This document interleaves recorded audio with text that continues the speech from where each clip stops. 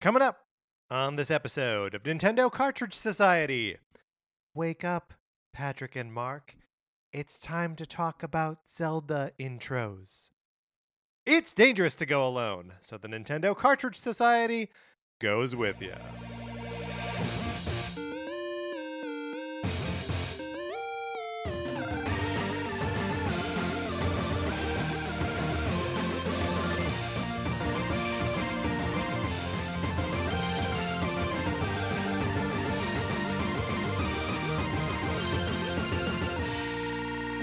Welcome to Nintendo Cartridge Society. My name is Patrick Ellers, and I'm joined, as I'm always joined, by my co-host, Mark Mitchell. Mark, how's it going? It's going great. Patrick, that was a pretty good Breath of the Wild Zelda. Thank you. I went back in preparation for this exercise and watched the beginning of all the different Zelda games that we're going to talk about. And I had forgotten that I played Breath of the Wild with the Japanese voice acting, which is generally my go-to. Yeah, sure. And because a lot of times I find the English voice acting distracting. Yes. But I had totally forgotten what the English Zelda voiceover actor sounded weird. like. I think truly the strangest thing is that I haven't played the beginning of Breath of the Wild in 5.5 years, right? Almost 6 years at this point. And I just reached into my memory and was like, what do you think it sounds like? Well, you nailed it. I nailed it. Mark, oh, no, it's gone. I had a question for you. I had a question that I was like, I'm going to interrupt Mark in whatever he's about to say, but then it turns out it was a compliment to me, and I was like, oh, I'm not going to interrupt a compliment. And now I've lost it entirely. Oh, no, the question was going to be, how many times do you think you have heard our intro music?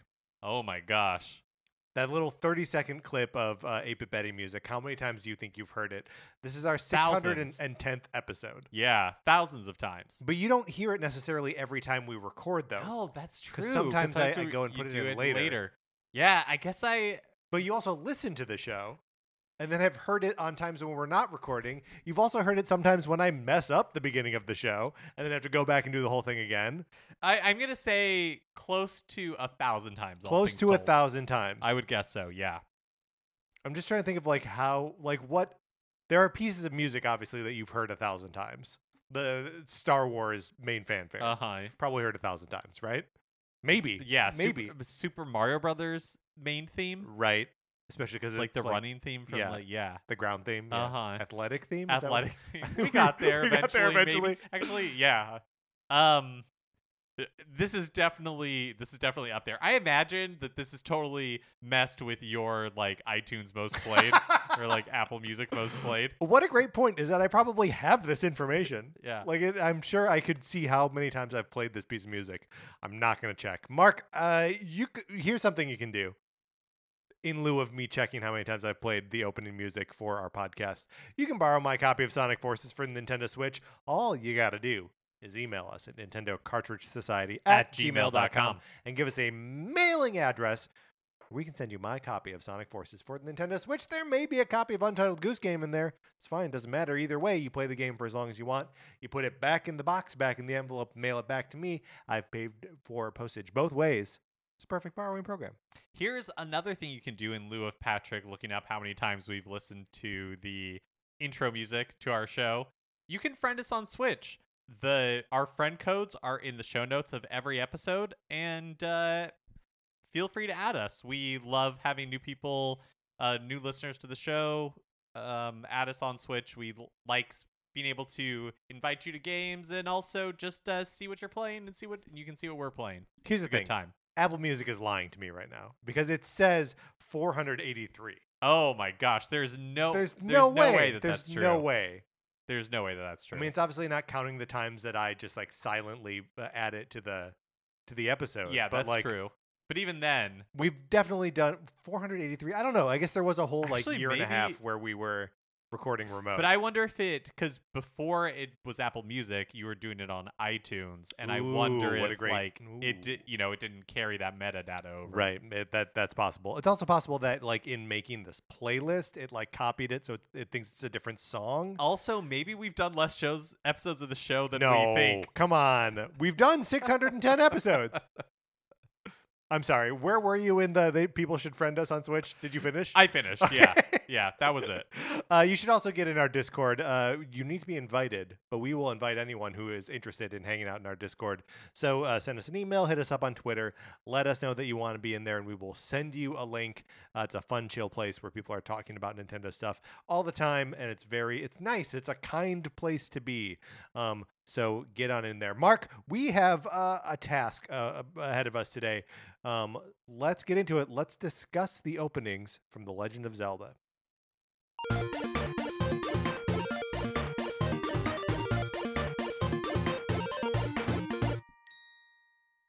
Discuss for the purposes, of course, of ranking them. That's right. So this is kind of like a 2-part exercise where we are going to discuss what we're calling the console Legend of Zelda games. And is there some wiggle room in what that means? Like, yeah, well, of course.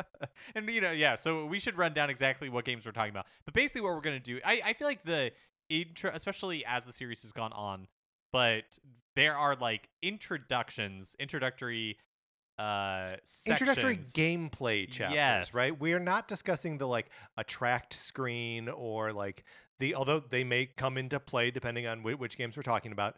We are really just that thing that introduces you to the world, that thing that feels like the before the game actually happens. And that's why we're going to end up definitively ranking in part 2. So next Yes. week we're going to definitively rank the Zelda intros. But, even in just this discussion right here, It already sounds like we're not on the same page. Just what exactly Yeah. is the intro to a Zelda game is kind of nebulous, right? Like some Mhm. games, maybe it's more precise than others. So in this first episode, Patrick and I are going to decide dispassionately which and purely I objectively. cannot promise not to bring passion to this. Purely through science. Yes, that's right. What we mean when we talk about the intros for each of these games. Yes. So we're going to go one by one. Mark, when we're done with this and when we're done with next week's episode, we have to promise that we will remain friends. Okay. I mean, it's a little unprecedented for us to promise each other to remain friends in the prep for a ranking, but this one could get so heated, I think it's necessary. It could get heated. I mean, look, first we have to define terms on each game. Like, I think this is going to be like going through a divorce together. It's true. Mark. 10 opportunities for Yes. us to For it to just totally crumble and fall yeah. apart in front of us. for the show to dissolve. Right. So let's start at the beginning. Well, real quick, let's just Okay, run yeah. down the Oh, yes. games that we're going to Great be point. talking about. So first we're going to be doing The Legend of Zelda, And then Zelda 2, The Adventure of Link. then A Link to the Past. And then Link's Awakening, which for the Yes. purposes of this, although they are maybe identical, but we're going to be talking about the Switch remake. Right, and which is why we're talking about it at all. You'll see that the rest of the portable games are not included here. Legend of Zelda: The Ocarina of Time, And then Majora's Mask, and then Wind Waker, Twilight Princess, Skyward Sword, Breath of the Wild. of course. So there are a couple games from the last like decade or so that we are not including. And we're not doing the Hyrule Warriors or whatever. But these are the games that we're going to be discussing. We're going to determine what their openings are, and let's just start doing that right now. Yes. Starting with The Legend of Zelda. This is a tough one because I think you could argue that the opening of this game is 2 screens. It's the screen that you ultimately appear on, and then the cave that you go into to get the sword. And I think that's right. Like, I think the intro to this game is like 15 seconds long.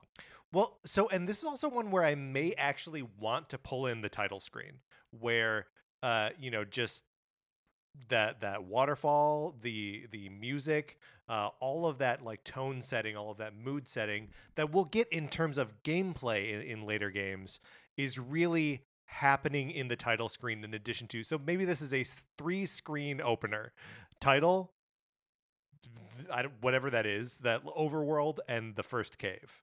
And on that attract screen, if you leave it, it begins to scroll away, and you see all the Yeah. different items that are available throughout like the game. And then at the very end, there's a little Link holding up a sign that says like, "Please check out the manual for more Yeah, detail," or that's something right, like that's that. Yeah. Very strange. But yeah, I mean, that's so the if we could talk about like what happens in the intro of this game, it is just you are alone in a wide, wild world. You go into a cave. An old man says that the world is dangerous and that you will need a weapon, and he gives you a sword. Yeah. And then after that, you are kind of Set free. and can do whatever you want to explore. And like in a very similar way to Super Mario Brothers World 1-1, the game, clearly you can actually, I guess, different from Super Mario Brothers World 1-1. In Legend of Zelda, you can go anywhere immediately. Right. But the game really like directs you to the cave because you open on the screen and the only thing that is there of interest is the cave. Right. I mean, like, interestingly, you could exit that screen up, left, or right. Yeah. North, west, or east. But like the fact that there's a point of interest on that screen, and it's only because there aren't any like trees or anything there. It's just the entrance to the cave.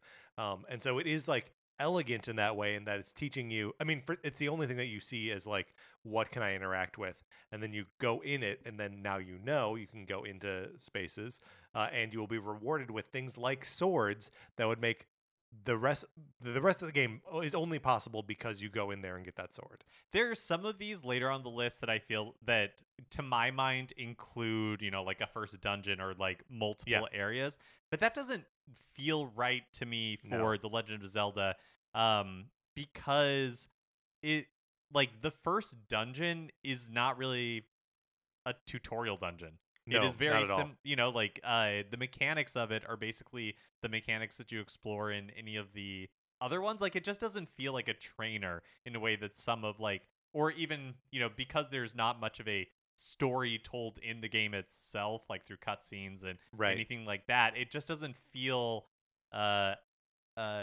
part of the intro. Well, and this is not going to be true for every single entry here, but I think it just a general rule of thumb for me is that the intro ends when you get access to the open world.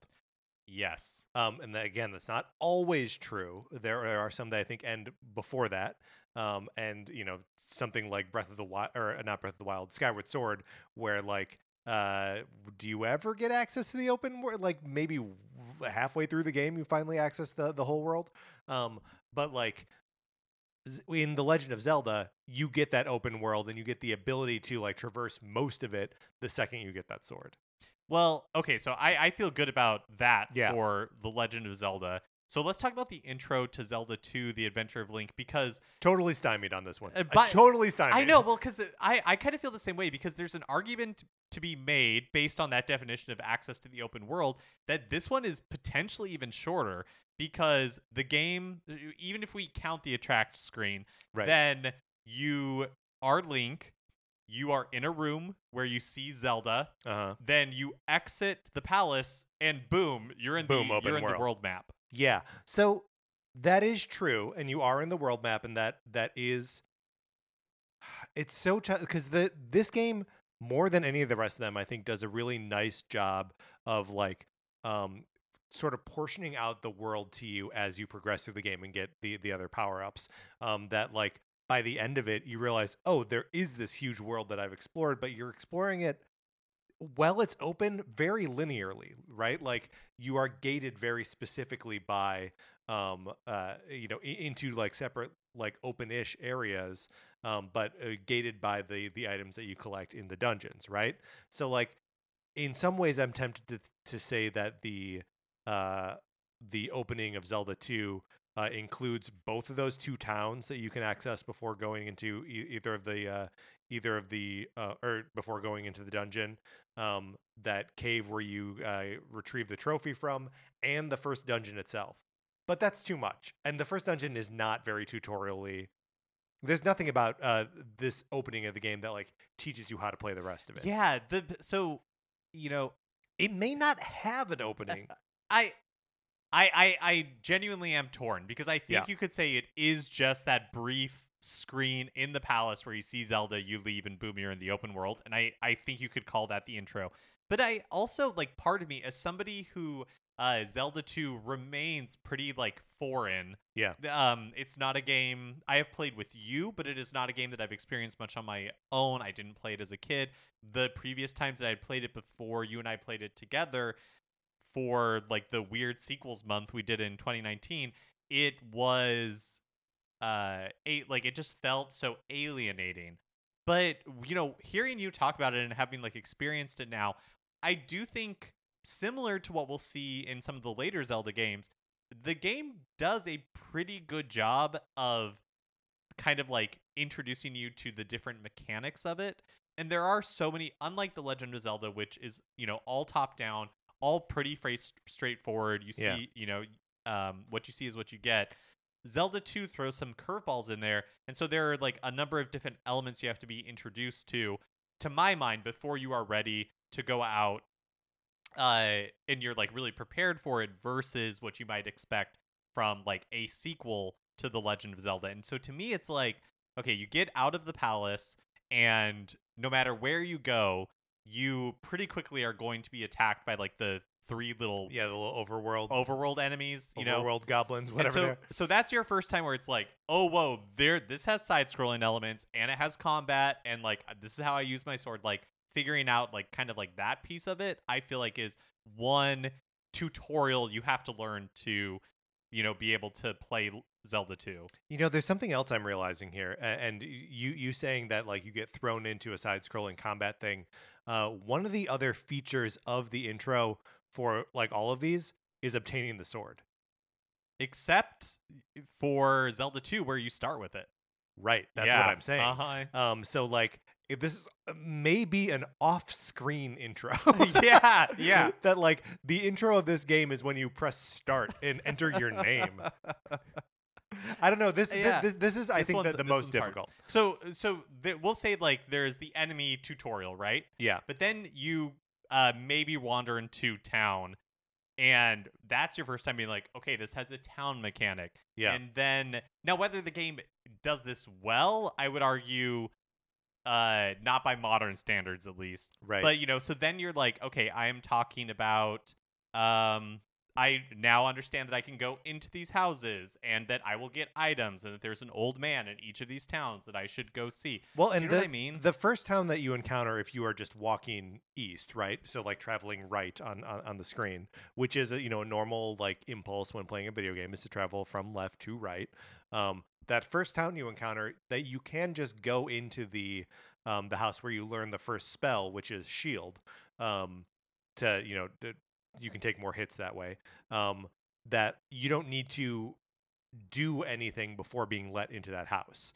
It's not like in every other example you need to either get something for the person, or like you have to have achieved something before they'll give you whatever you need to earn the spell. For shield, you just need to talk to them. And that's the one that allows you to go into the desert without taking damage. Is that right? I mean, kind of. It makes it so when you encounter an enemy in the desert, there are like these little rocks flying around. And if you use shield, you just take way less damage from them. Oh, okay. Well, then, and so let's say those are, again, just if this is the intro, that right. There are those two tutorials, and then I feel like the third one is when you go into the desert, when you go into Parappa, not the rapper, Palace. And that's the third example of like, this is how this is different from the original Legend of Zelda, because now these like dungeon palace things are side scrollers, and this is kind of like what you are trying to achieve. And so that would be I think my argument would be that the intro of the game does go through that first palace, because those are the elements that you need to know to understand in order to like play Zelda 2. I mean, I guess that is the cycle, right? Where it's like town, enemy encounters, like going through caves, Yeah, like whatever. Yeah. Well, like that what you get in the town enables you to access the next palace. What you get in the other town heading to the left, like after you finish the palace, is jump, which will allow you to access the next area. Which like already it like messes with its own formula, because you got to do like Death Mountain and all of that in lieu of a second palace. Like there is a second palace, but it's so much later. I don't know. I mean, I could see that first village and the Parappa Temple being the intro, but I could also see the intro just being that palace where Zelda is sleeping. I know. And maybe you don't need the Parappa Palace on it, because what does that introduce you to?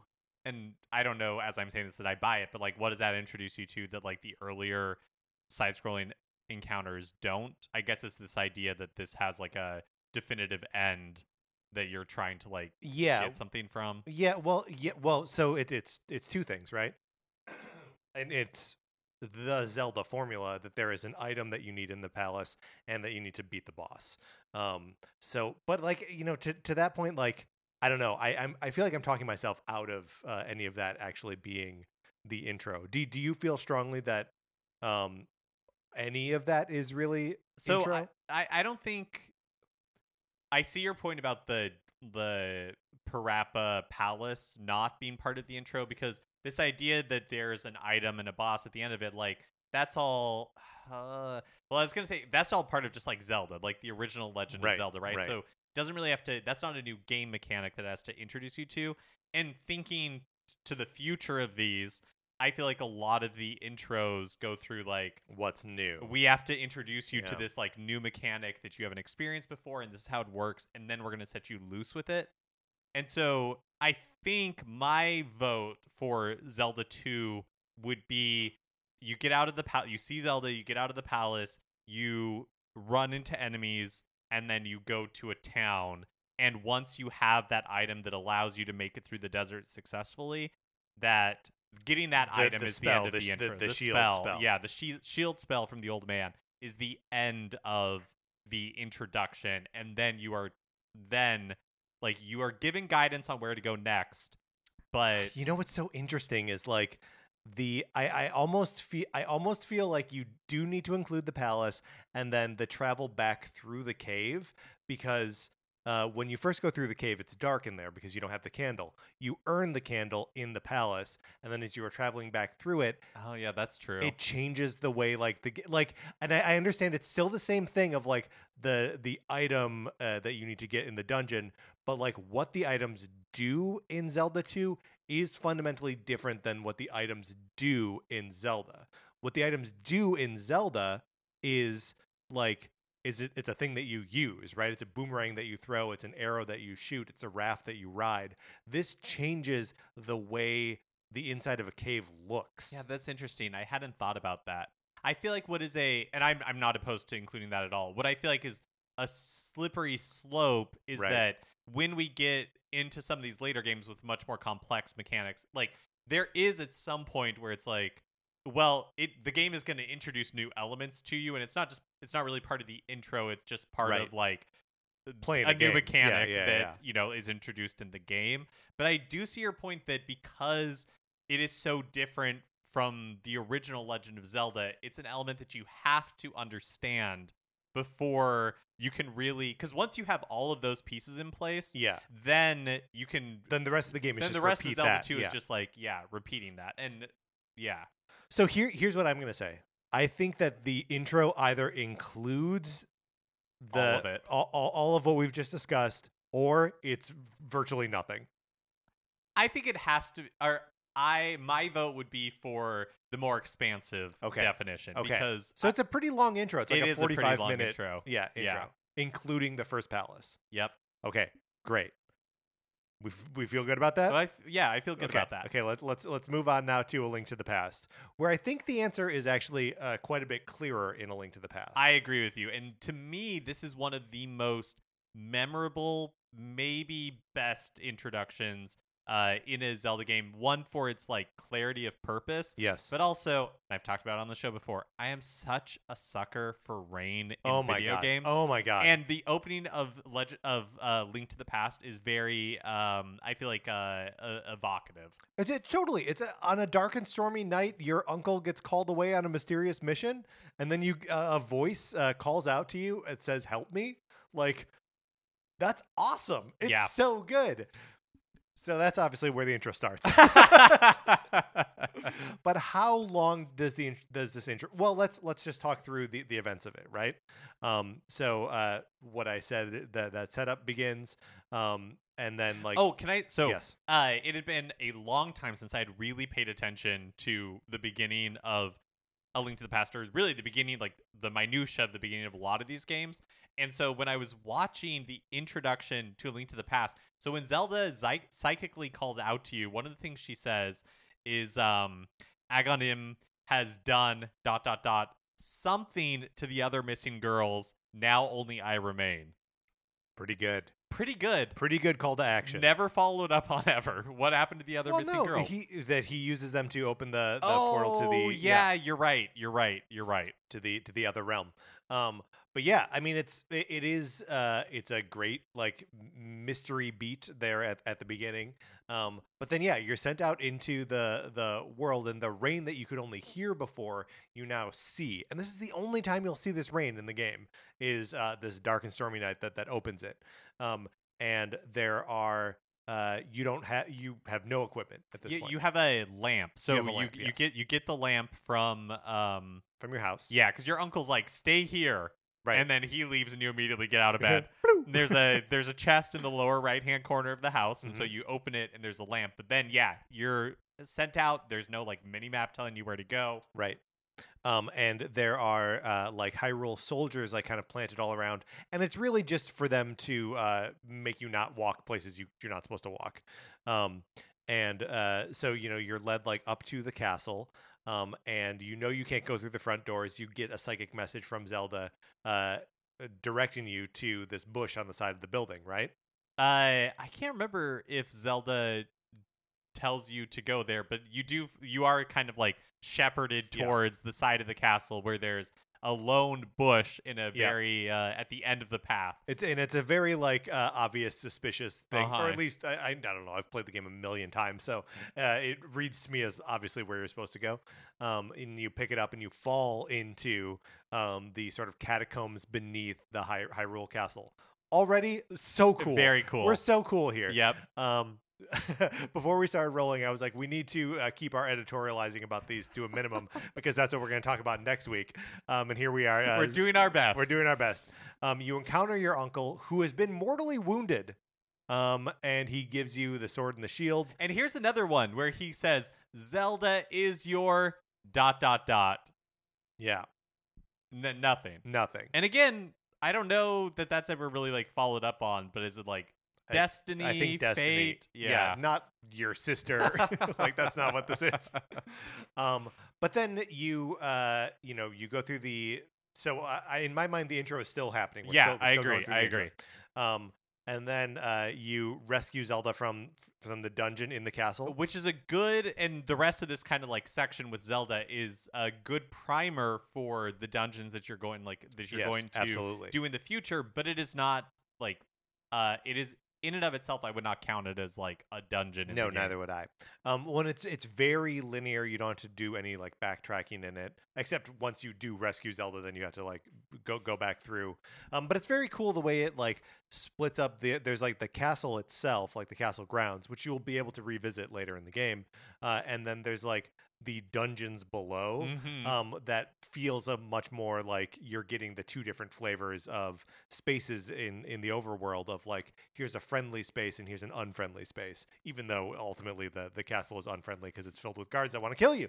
But then you sneak out through like the throne room, and like this is back into the catacombs, and then you are like knocked back out in the sanctuary. And at that point, when you leave Zelda with the old man in the sanctuary, that's where I perceive the intro to end. I agree with you. I think that is as well, especially because like you reunite Zelda with her father or somebody, just like the elder statesman Yeah, that's in this church it's not her essentially, father. It's just with like a lot yeah. of like the music is good. There's Yep. a lot of like stained glass, like it feels very Oh. and then you get like a little bit of info dump where it's like, hey, you get the lowdown on the Master Sword, Right. You're given your next like overall like quest, and then you go out the front door and Hyrule is open to you. And I agree with you. That is the point where I would say the intro ends and the rest of the game begins. And I'm not editorializing about No, it, not at all. but you step outside of the sanctuary and it is now a bright sunny day. There is no rain anymore. Like, oh, it's just like, here's the game. It It's just very serves good. it to you. It's very satisfying. So yeah, I don't think there's any disagreement that is what we're going to consider the introduction to A Link to the Past. Very good. Let's move on to Link's Awakening, originally on the Game Boy and then on the Nintendo Switch. I think this is a little bit of a harder one, and one that almost necessarily includes the like attract screen, like the opening of Link being in the storm. Oh yeah, I really like Crashing that on the kind of island. like animated Yeah. intro where he's on the small boat and there's just these huge waves that Yeah. are battering him about. Then he gets, like you said, crashes onto the beach, and then it becomes the in-engine Yes. graphics where Marin like finds him. Yeah, and then you wake up in that house, and it's Marin and Talon, and you get your shield back right away. Is that right? Yes. Yeah, you get your shield back right away, and then Marin is like, you should go down. To the also beach. waking up in the house, like it feels very reminiscent to me of Link to the Past. Yes, totally. And then you get the shield, and she's like, you should go back down to the beach. There's like enemies down there. See where you like washed up. Yeah, see if you left any of your stuff, and you have to like kind of travel out through the village. And this first encounter with the village, I'm counting as part of the intro. I think so too. Because you start to see the weird things. You see the chain chomp, like tied up outside. Right? Yes, the chain chomp is tied up outside. You pass through the two kids like playing catch with each other. You pass by the library. Maybe you even go into some of these. Yeah, places. if you want to, you can. But you don't have to. And then like you down on the beach, and you are using your shield to like push enemies aside. These like little spiky or sea urchin guys. So you get the sword, and then when you get the sword, an owl flies in. Well, so first you get the sword, and you have to make your way back up, right, through the village, and then you talk to Marin, and kind of get again like the lowdown a little bit, and then you go to the mysterious woods, and as you're heading to the mysterious, which requires your sword because you have to cut down bushes to get to it, and as you're making your way, then the owl comes down, and again is like, talks to you about the windfish, right? And says if you have any hope of escaping this, you need to wake the windfish. And you should start by going to the Tail Cave. So again, you're given kind of like a little bit of mission, and that's where I would say that's where I ended as well. The intro ends is after the owl talks to you. Even though we're not including any like actual dungeon and very minimal swordplay in this, right? But like when you enter the forest, it's kind of like you're off the leash, right? Like you can explore this sort of in whatever order you want at this point. Yeah, like Link's Awakening isn't, it's not like a Breath of the Wild type experience, but it is like a Link to the Past where the enough of the world opens up to you that you do have that freedom. You can get lost, but in the beginning, it's a very guided experience. And so, yeah, I agree. So I think the owl telling you about the windfish as you enter the forest. That's where we cut it off. When the after the owl is done talking to you and you are set free, I think that's the introduction to Link's Awakening. Okay, interesting. With that context and possibly with the same endpoint, I don't know. Let's talk about The Legend of Zelda: The Ocarina of Time. So we should definitely go through the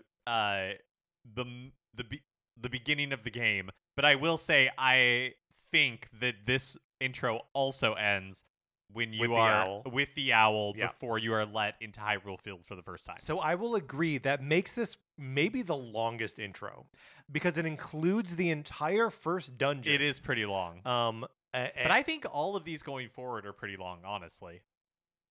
Yeah, that's true. That's true. Great point. But this one, I think like it sort of tricked me at first because at first I was like, oh, certainly once you get to the Deku Tree, that's the end of the. But I don't think so. I agree. So how to talk through the incident of the Ocarina of Time opening? So one of the things that happens here and happens in a lot of Zelda games is you kind of get the lowdown on context for the world. A lot of times it is telling you about the history of Hyrule, but in this one specifically, the opening like narration is on a dark screen and it's just text, and it's the Deku Tree talking to you, talking about how like the Deku Tree is the spirit of the forest, and each Kokiri like kid has a guardian fairy except for one, which is Link. And that It's interesting because you say talking to you, but talking to Navi, right? Oh, you're is it? Is I it think talking so, to Navi? right? Because Okay. because then he sends Navi off to like go be Link's fairy. But not until later. Because first, so you see Link as, you know, like, well, the Deku Tree's like everybody has a guardian fairy except Link. And then you cut to Link having a dream, and it's it's a rainy night, and he's standing in front of the drawbridge to Hyrule Castle, and a horse carrying Zelda and another rider like gallops out past, and they cut to a close up of Zelda's face, where like Link and Zelda have a moment where they like lock eyes, and then Link turns because he hears Ganondorf's horse like rearing up behind him, Right. and before Ganondorf's horse like crashes down on him, then it cuts Back to the him, Deku Tree yeah, telling Navi napping in the tree. that like Deku Tree is weakening, his power is weakening, and that it's time for Navi to go bring Link to him, because Link is the hero of time or whatever. He Right. doesn't say that, but like Link is the one. He's important. Uh-huh. And then we get this like first person perspective of Navi flying through the Kokiri village, which must have been mind blowing. I don't remember my first impression. I don't of it, do you? either, but when I that's so funny that you said that, because when I was watching it, I was like, this is like like a tech demo for the Nintendo 64. Yeah. Like, what an incredible 3D experience. And then she goes and tries to wake up Link. Link is a sleepyhead. He's a lazy boy. And then Link is tasked with come see the Deku Tree. But this little jerk is blocking your way. And he's like, you can't come this way unless you've got a sword and a shield. You have to accomplish all these little tasks in the village, wherein you encounter Z targeting, wherein you encounter like hopping over little platforms. Yeah, and there's like a circle of stones and a little Kokiri in the center trying to like lift a stone, just kind of giving you an indication like, hey, try to this lift. out. Yeah, and there's a thing where you have to like navigate the blind corners and like the boulder rolling around, and like just using Z to like control the camera. It does a very good job of training you on just like the base mechanics of this new 3D kind of Zelda. Yeah, it is pretty remarkable. And then so once you get the sword and the shield, and you're able to pass into the Deku Tree, it opens up its mouth and you go into the dungeon. And I still think this whole dungeon is part of this intro. I agree with you. And partly because of how committed it is to the like 3-dimensional dungeon map, and how the like height that you have to reach before like jumping down and destroying the spider web to like reach the lower levels is such a novel concept and so specific to a 3D Zelda, which did not exist before this time. So like all of that, and then fighting the Gamora, is it called Gamora? I can't remember. Gamora and something like that. Is another where like you need to use the Z targeting to like lock onto it, and like use your items and all this kind of stuff.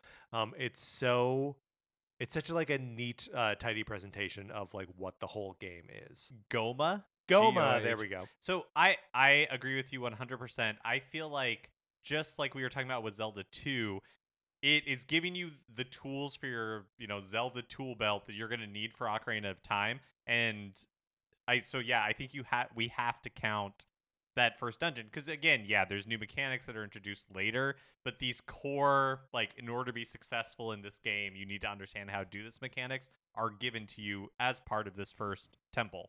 And then the game teaches you 2 thematic lessons, or 1 thematic lesson through like very similar story beats, right? One is the Deku Tree dies, right? So like what's happening to this world has mortal consequences. People can die. You can lose things. And then you go to leave the forest, and there's this like some of the characters are talking about like we don't leave the forest. The Kokiri don't leave the forest, right? We don't know if we can survive outside of the forest. And on your way out, you meet with your friend Saria. I don't know what the name is. Something like that. And there's like a sad goodbye with this character. Also, she gives you an ocarina, which is another thing which is crucial to the game.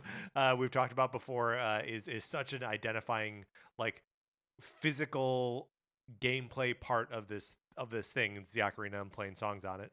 But it's also just this thematic thing of like, you have to leave home. You have to leave the things that are comforting and familiar and friendly to you to go out into the open world. And that's a theme that the game revisits, especially when with the time jump, and like you have to witness the kingdom's ruin in order to save it from that ruin. You have to say goodbye to your childhood friend so you can save her. It's the theme of the whole game in miniature, right there. So you need to get past that. And then the owl talks to you like 2 minutes later, and then you're out in Hyrule field, which truly is like, I do remember my feeling the first time I encountered Hyrule Field, and it's incredible. It seemed so vast and endless and open to explore.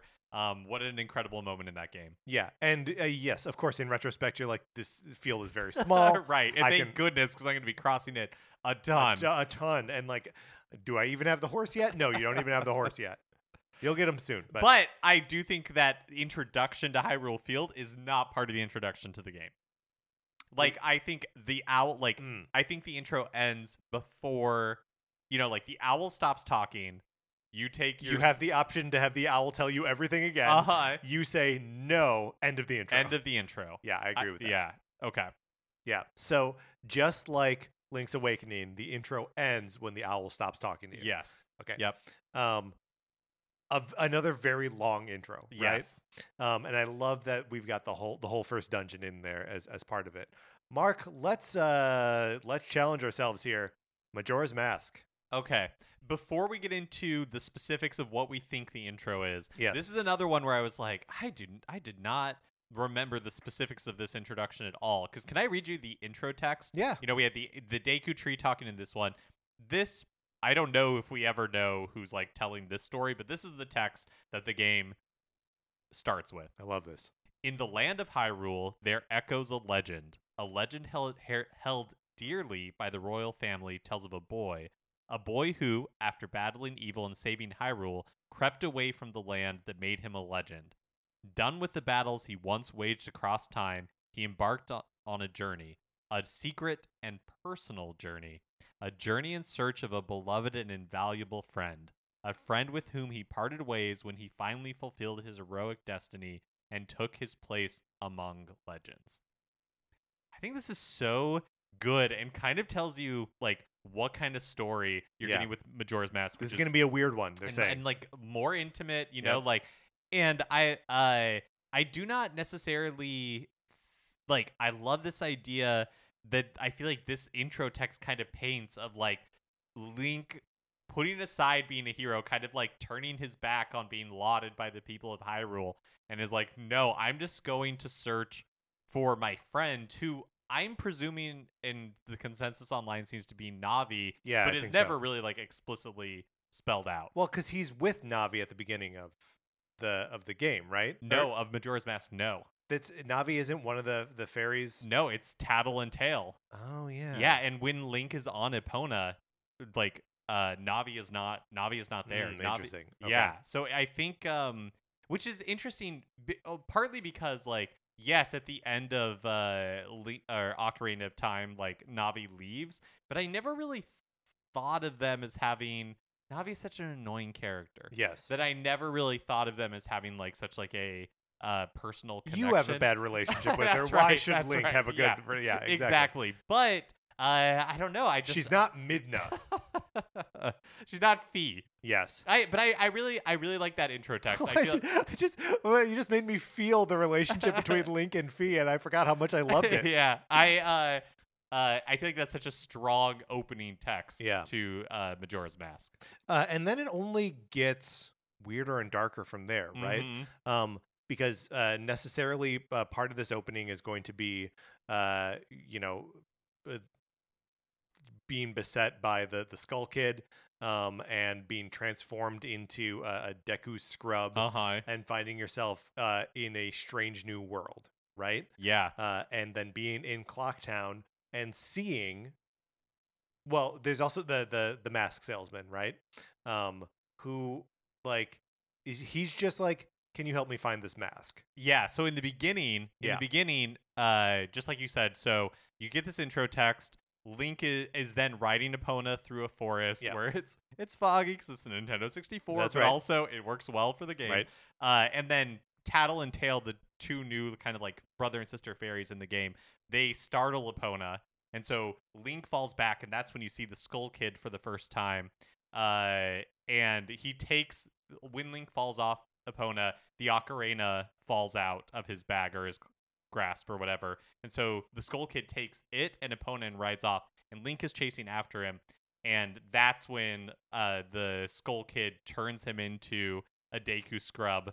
And then after that, like they disappear, but Tattle gets left behind. So Tattle becomes like the new Navi Yeah. in this game, basically. And then you encounter the Happy Mask salesman who says, the famous line, "You've been met with a terrible fate, haven't you?" And introduces, like this idea and says, "Hey, I can turn you back if you need to bring me, you need to get something." And maybe it's the ocarina that you end up having to get, or the something like that. But anyways, like sets you kind of on that first part of the quest. Yes. And so that's when after that, you're set loose into Clocktown and given the instruction to go find the Great Fairy. Right. And all of this part of the intro. I think still part of the intro. I mean, I think just tipping my hand here, I don't think the intro ends until you go back in time for the first time. Yeah, I agree with you 100%. And I can't remember. So this is what I was trying to remember. So you go to the Great Fairy, you do like the Bomber Kids thing. It's kind of like a multi-part fetch quest. You get the Moon's Tear, and then you wait for you go to the observatory, you see the moon, you see the Skull Kid wearing Majora's Mask dancing around up there. You wait until there's like the festival or the carnival, so you can go into the clock tower up and you encounter the Skull Kid for the first time. And then you get hit the Skull Kid with your slingshot. And so he drops the ocarina. You get the ocarina back. You have a memory of Zelda teaching you the Song of Time. So you learn it. It resets everything. But then you go to the Happy Mask salesman. So yeah, you like wake up inside the windmill basically 3 days earlier. And you can now he teaches you how to like take off the Deku mask. And so you can become a scrub or not whenever you want. Then he gets upset that you didn't retrieve Majora's Mask, and he sets you on that mission, and once you leave again, Tattle, which is the fairy, tells you to go to the swamp, and then the kind of world opens up to you, and that's where I think yeah, the end of the intro is. When you step out of the windmill on the like second rotation through the days. Yeah. I think that's absolutely right. And like that gives you that little taste of like, there were things that were about to happen. This town was about to be destroyed. All of these lives that you sort of passively witnessed. You met Tingle. You did the stuff with the bombers, the Great Fairy, all this stuff.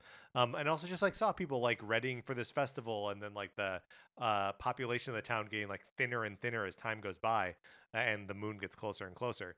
Like you get a real flavor for the game and for the 3-day cycle that you're about to experience over and over again, and then it lets you loose. Like that's the end of the intro for sure. Yeah. All right. Legend of Zelda: The Wind Waker. Now we're on GameCube. Do you have strong feelings about this one? Because I think Yeah. it's through maybe, and again we can get into the details, but through Forsaken Fortress, and it's not until you've like met the King of Red Lions Yeah. and you are again kind of like set loose on Windfall Island Yeah, so that's is the intro. I think that's right. There was a second where I was like, does the intro also include all of your initial fetch quests on Windfall Island to get the sail? Oh. Because then you truly are on the open ocean, right? But meeting the King of Red Lions and him having that like owl moment with you feels like enough to me that like that's the intro, because like you're kind of doing the sort of like fetch questy stuff on the initial island. What's the name of Link's home island? Outset Island. Outset Island. Like you're sort of doing that that same kind of stuff before you meet Tetra and before your sister gets kidnapped. Anyways, we've not described the incident happening in this, but it's basically that Link wearing his pajamas, which is great, and you should always be able to just wear the pajamas all the time. They're so good. Lives with his grandma and his sister, and he has this adorable life on a little island. And it's not, he has to get the hero's tunic that his right, because it's his birthday, It's and his on this birthday. island when you come, because this game again starts with Oh yeah, I can't believe I skipped this. basically like talking about the history of Hyrule a little bit, and how hundreds of years ago there was this hero of time who kept evil back, but that has long passed, and now kind of like in memory, like people still have a memory of it, but it is purely just a legend. And as part of that, like the people on Outset Island, when a boy turns of age, they're given this green tunic. Given the green tunic. Is the tunic like in the style of the tunic that this hero wore all this time ago, and they're kind of like hoping that The hero half-heartedly will return, hoping. I don't know if they really believe it, but that the hero will return. Right. And I love that this is I feel like this is a now a core Zelda idea, right? That there was a hero from hundreds of years ago or whatever. That there's always been a hero, and this one just like expresses it right up front, where it's like, and is sort of implying like some of those other games that you played before happened before this game, Right. which I like. Everything else is just sort of like a soft connection or like a literal connection. Like it's always been my understanding that the Link from Link's Awakening is the Link from A Link to the Past. Just like after his adventure, he goes sailing, Mm-hmm. And Zelda 2 is obviously a direct sequel to Zelda 1. But like to sort of have this and Majora, obviously a direct sequel to Ocarina of Time. But this is like those Zelda stories, some of those must have happened in the past. Right. And they're the stuff of legend, and we honor those legends within the narrative of this game. So, a big Ganon's big bird steals your sister. The bird is being pursued by Tetra and her pirates. Yeah, and like had captured Tetra first. Tetra falls out, Right. and then you have to, tutorialize your way up to find Tetra, and then when you're hanging out with Tetra, your sister, that's right. sister That's comes when along, your sister gets and kidnapped. then the sister gets swooped up. Right. Darn this bird! This darn bird just wants to kidnap people. And so then you ride on Tetra's ship to the Forsaken Fortress. And then there's like this weird stealth thing. There's like stealth dungeon section, which is sort of a tutorial dungeon, but is also very strange. Yeah, unlike other dungeons in the game. And also, actually, so there are other prisoners, like other girls, Yes. on the island, which must be a connection to that stuff we were talking about in The thing Link with to the Past. Academe, yeah. Yeah. Yeah, I don't know. again, not really revisited as Right. I mean, other than he's searching for Zelda, right? So he's like looking for any potential Zelda out in the universe, right? And that bird picked up Tetra, so he was close. Uh-huh. So then rescuing your sister, and uh, then what? You fight the bird? So no, so you kind of like you find your sister, and then there's no real like boss battle at the end. It's just like the bird just like shows up, grabs you, takes you to Ganon, and who you just kind of see. Yeah. And then Ganon like indicates for the bird to throw you into the sea, and that's what it does. Right, and that's when the King of Red Lions presumably rescues you, takes you to Windfall Island. Yep. And then it's off to the races. Yeah. So I think all of that's the intro. Even though I think the lessons that you learn in the Forsaken Fortress are not lessons that you get to apply in the rest of the game. That's why I was wondering when I initially started taking notes for this. I was like, maybe it just ends when you leave Outset Island and you've met Tetra. It's just the fact that you don't meet the King of Red Lions until who is so integral to like the mechanics of the game and of exploring the open world specifically. So the fact that you don't meet him until after Forsaken Fortress, I think Forsaken Fortress needs to be in there. Yeah, almost just by virtue of the fact that it's in the way of meeting King of Red Lions. Yeah, exactly. It's so weird how much stealth there is in that part of the game, and then like never again. Yeah. Although Wind Waker is such a weird game, and is so like it's great. I love it.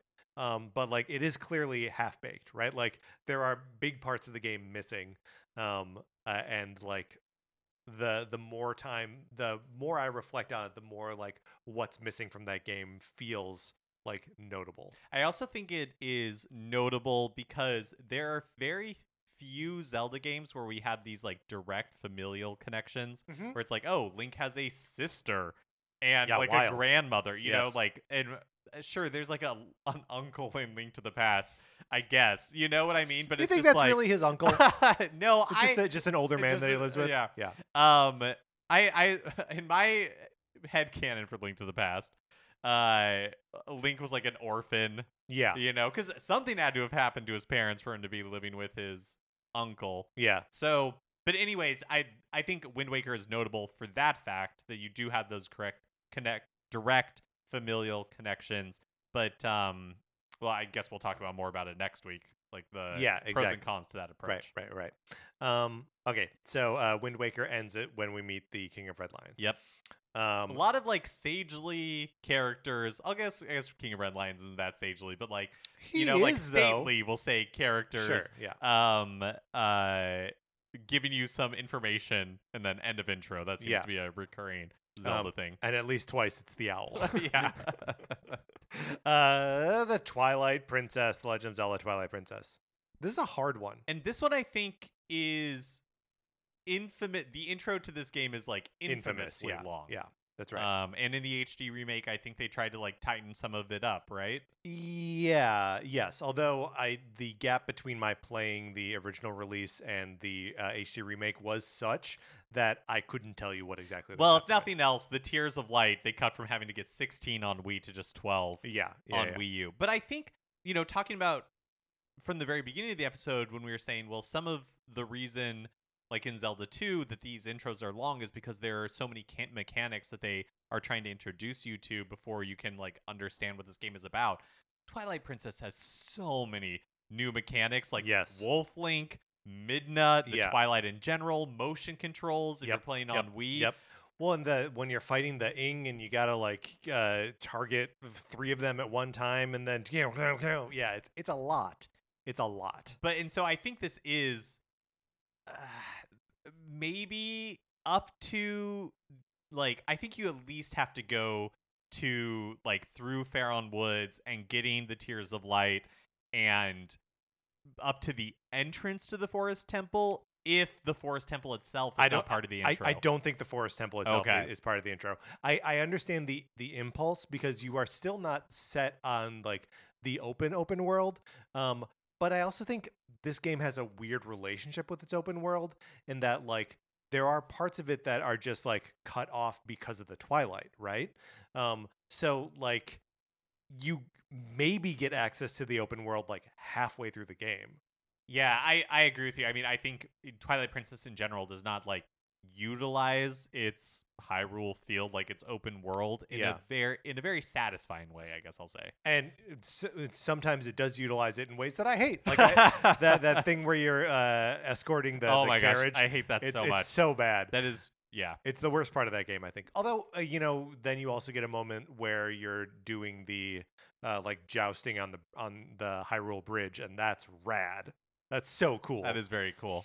All right, but not what we're talking about right now. So, there are so like, okay, this is another one where you are living in this kind of like idyllic village type thing.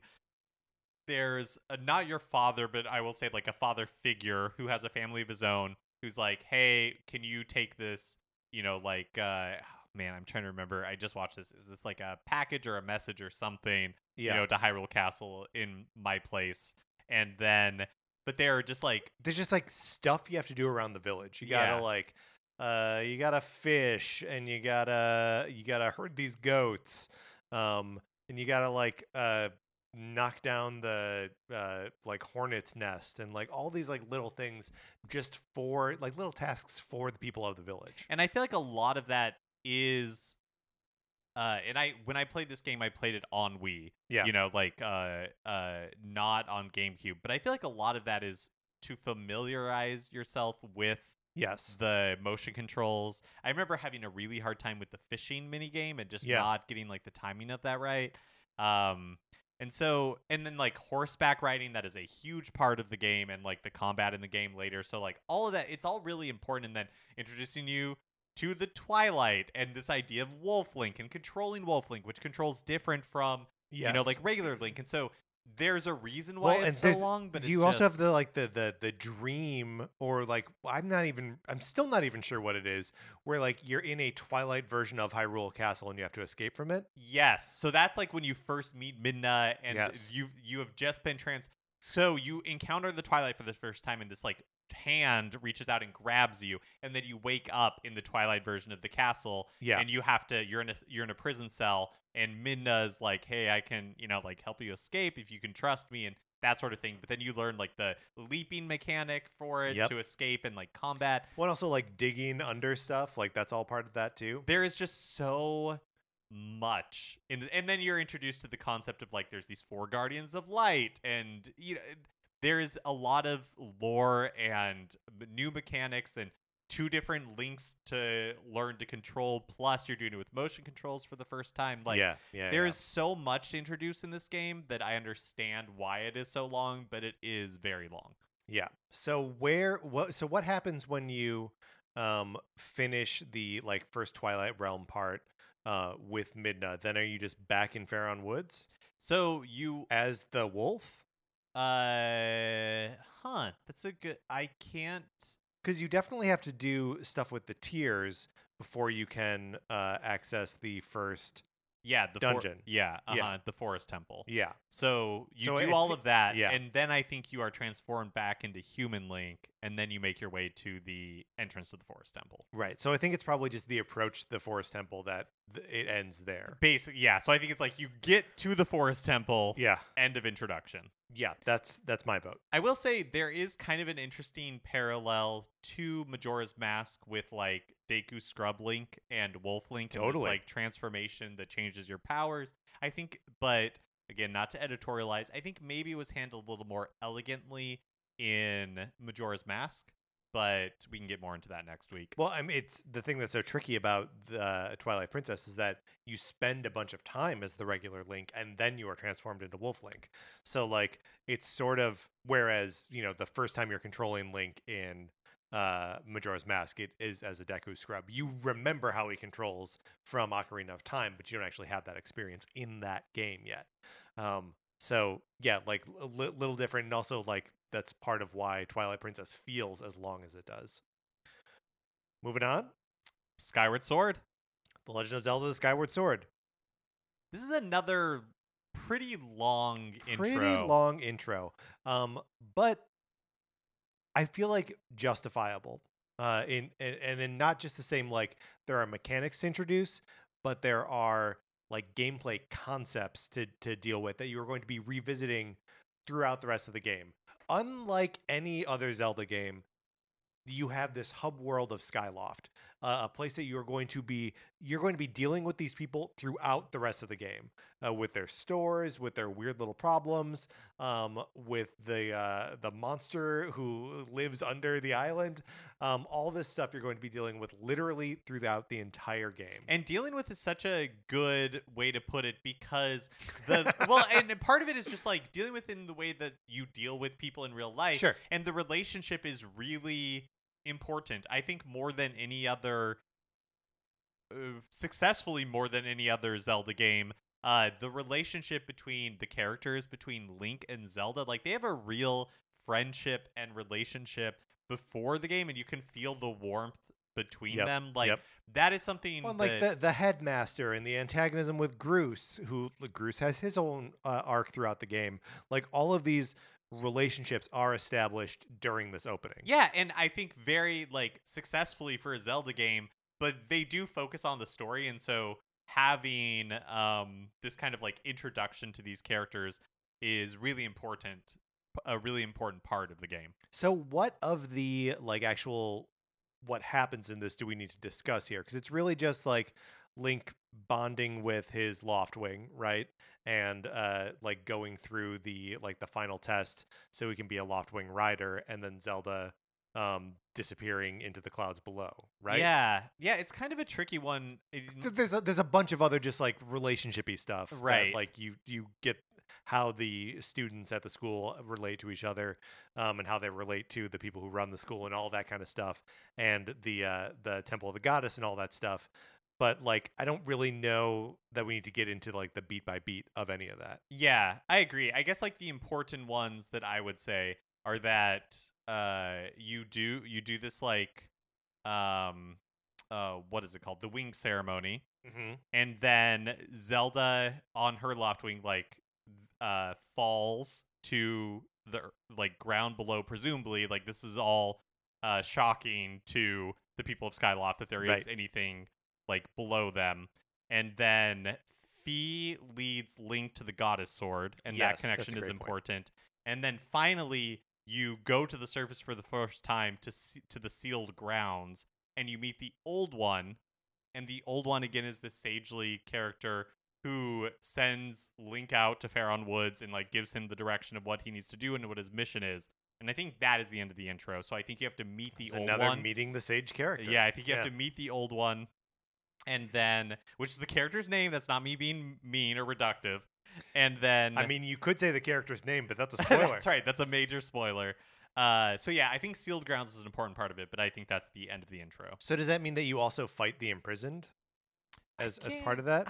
You go down to the bottom of, there's like that's the spiral kind of like pit, and you see the stake or whatever it is that's holding the but I don't think you fight it yet. Okay, I think that comes later. Okay. All right. But yeah, I think you're right. Getting to the sealed grounds, getting to the earth below, that's all an important part. And as soon as you get like sent off, as soon as you exit the other way of the temple, that's the end of the intro. Yeah, I think so. All right. Breath of the Wild. Is this the easiest one? I think it might be. You get off the Great Plateau. It's like the first one and Breath of the Wild are the easiest ones. Yeah, you get off the Great Plateau. End. Do we want to talk about the Great Plateau at all? So, I feel like Breath of the Wild, I don't know if it's in response to Skyward Sword and Twilight Princess, some of the reaction to that where the intros are insanely long, but Breath of the Wild and insanely talky too. Yeah. Oh yeah, that's a good point, because Breath of the Wild is very to the point. Right. They're a really minimalistic short cutscene at the beginning with Zelda telling Link to open his eyes. Link's and he's in this like Sheikah cryo chamber thing, like liquid drains out of. Yeah, it's like 45 minutes into the Matrix. Yeah, exactly. But then, he wakes up, you grab a couple of items, you learn how to like run and climb real quick, but then you're out into the Great Plateau. Picking up sticks and using them as swords. One thing I will, again, kind of going to like the nitty gritty text of it, is that in the beginning, when you're talking to, again, the old man who turns out to be the last king of Hyrule and Zelda's father, he says, quote, "The signs of a resurrection of Calamity Ganon are clear, and the power to oppose it lies dormant beneath the ground," which made me think like, ooh, Tears of the Kingdom connection here with we like go. what we've seen. I will say that he then continues to talk about like, so we started digging and we found the Guardians, which maybe that's what he was talking Sure, about. okay. But maybe there's something maybe else. there's something else. Maybe they didn't dig deep enough. Exactly. Yeah. Well, and okay, so just like there are 4 shrines that you have to conquer within on the Great Plateau here, and some of them are in places that are hard to reach with your limited stamina, and some of them are in places that are hard to reach because it's cold, right? And you start to take damage. So you can figure out like, do you just need to eat something to like regain health? Do you need to eat something to regain stamina? Do you need to eat something to warm yourself up? Like all of these like survival skills of the game are slowly being taught to you this way. And it's a good introduction to like problem solving in the game, where it's where you have a lot of choices on how you want to solve this. Totally. Do you want to, get the items that you need so your outfit is different and you are warm? Do you want to cook something that'll keep you warm? How are you going to get across that chasm? Are you going to like cut down a tree? I think you kind of have to knock down the tree though. But yeah, like there's like and yeah, it's introduced you to the idea of shrines and the towers but it meters and the Sheikah Slate, but it meters it out in like a really open and yet contained way because you're stuck on that Great Plateau. There's only so many things you can do. Well, and the thing with the Sheikah Slate and the Sheikah Slate powers is each of those 4 shrines gives you one of those powers, and then that's it. Those are the powers that you get through the rest of the game, which is surreal to think of, that like you get the tools so early and they're all like metered out in these very specific challenges based around that specific Sheikah Slate power.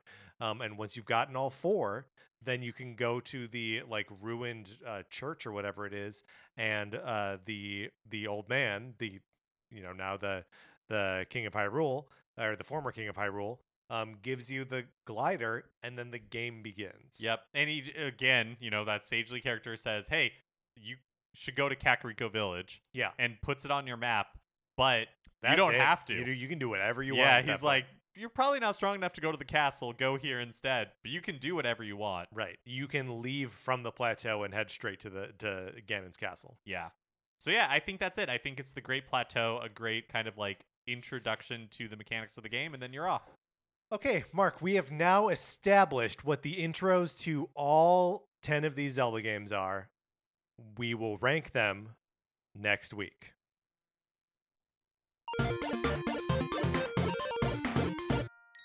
That's going to do it for this episode of Nintendo Cartridge Society. Remember, please rate, review, and follow us on Apple Podcasts or wherever you get your podcasts. And I will say, since we have a week until we're ranking them, if you disagree, if you need to change our minds about where an intro begins or ends, let us know. Let us know. Also, if you think we're cowards for not including Minish Cap or whatever, like you can let us know that too.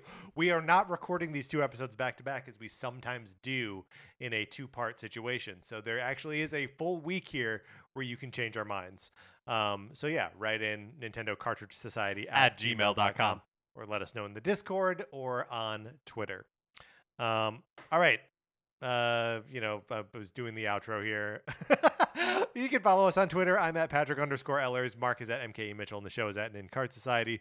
There's also a Facebook page, which is just Nintendo Cartridge Society. Anthony DeLuca made our logo, and our theme music is provided by 8-Bit Betty. You can get more of his music by going to 8bitbetty.com or by listening right now. From my co-host, Mark Mitchell, this is Patrick Ellers, saying thank you for listening.